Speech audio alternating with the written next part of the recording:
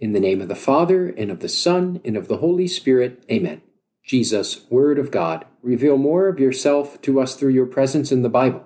Led by the Holy Spirit, guide our time of reflection. May it increase our desire for you in the Scripture and in the sacrament. Amen. The first reading at Mass this weekend comes from a book that might be a bit unfamiliar, the second book of Chronicles. 1st and 2nd Chronicles immediately follow 1st and 2nd Kings in the Old Testament, and with good reason. The two books of Chronicles take the stories told in 1st and 2nd Kings, stories about Samuel and Saul, David and Solomon, and they recast them from a different perspective.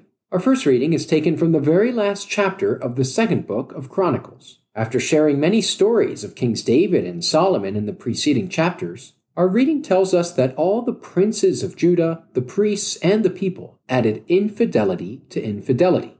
They turn away from the Lord.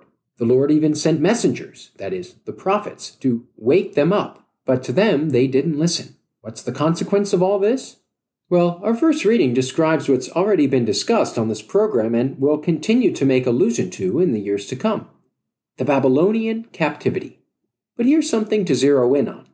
The author says that the Babylonian captivity, that moment when the Israelites were forced out of their land and lived in exile around 600 BC, was to fulfill something that the prophet Jeremiah said. The quote is given in the text. Until the land has retrieved its lost Sabbaths, during all the time it lies waste, it shall have rest, while 70 years are fulfilled. What's going on with this quote? Helpful to understand it is the fact that at the time, every 7th year was considered a Sabbath year. This meant that farmers could not till or work their land, but rather afforded it the chance to rest. This had practical application, giving the land time to regenerate, improves it for future harvests, but it also had a spiritual purpose. The land ultimately belongs to God, and allowing it to experience a time of Sabbath acknowledges that. So Jeremiah's quote is saying this: since the exiles have left their farmland, and it's not being used at all, it's as if the land is retrieving its lost Sabbaths because of the unfaithfulness of the people. And once it has retrieved all of its lost Sabbaths, the exile then will end, which is exactly what we see at the end of the reading, which speaks of King Cyrus allowing the Israelites to return to Jerusalem. It's quite likely that excerpts of our second reading were actually an ancient Christian hymn that St. Paul includes in his letter to the Ephesians. Even as you'll hear it at Mass, it sounds a bit like a song or maybe even a statement of belief. God, who is rich in mercy, brought us to life with Christ, raised us up, and seated us in the ages to come. But like someone interrupting song lyrics to explain the meaning, we find Paul adding several sort of interjections in the text. By grace you have been saved, and later on, by grace you have been saved through faith, and this is not from you, it is the gift of God. St. Paul is likely inserting a well-known hymn or creedal statement here, but then he's adding his own commentary to it. This weekend's Gospel contains perhaps the most famous single verse in all of Scripture, John 3:16. For God so loved the world that he gave his only Son.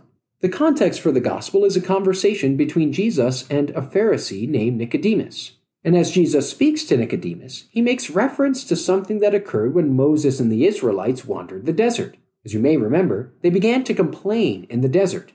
We are disgusted with this wretched food. As a result of their whining, serpents appeared that caused many of the Israelites to die. In response, the Lord God says to Moses, look, make a snake out of bronze and place it on a pole. If someone looks at this pole after being bitten by a snake, he or she will recover. That's exactly what happened. Jesus is taking this story and saying that just as the Israelites once looked upon the serpent and recovered, so too will he be lifted up as a source of healing for all. But there's a double meaning here. The Greek word used is hupsoo, which can mean both literally lift up, but also exalt. So it's an intentional wordplay. Jesus will be literally lifted up on the cross, but he will also be exalted on that same cross. As the gospel excerpt continues, we run up against a biblical problem that we've encountered previously. Ancient manuscripts did not include quotation marks. Therefore, we're unsure when Jesus stopped speaking and when St. John added in his own words. For example, our Gospel at Mass puts verse 16 and onward out of quotation marks. But it very well could be the case that Jesus said the famous verse of John 3:16, "For God so loved the world that he gave his only Son." Whether the words were intended to be a direct quote of Jesus or not, they're still inspired, given to us in the Scripture as we have it today. So that's it. That's your Sunday setup for this Sunday, the fourth Sunday in Lent of Year B. May this knowledge of the story behind the Scripture allow you to encounter Jesus Christ in a new way this weekend. In the name of the Father, and of the Son, and of the Holy Spirit, amen.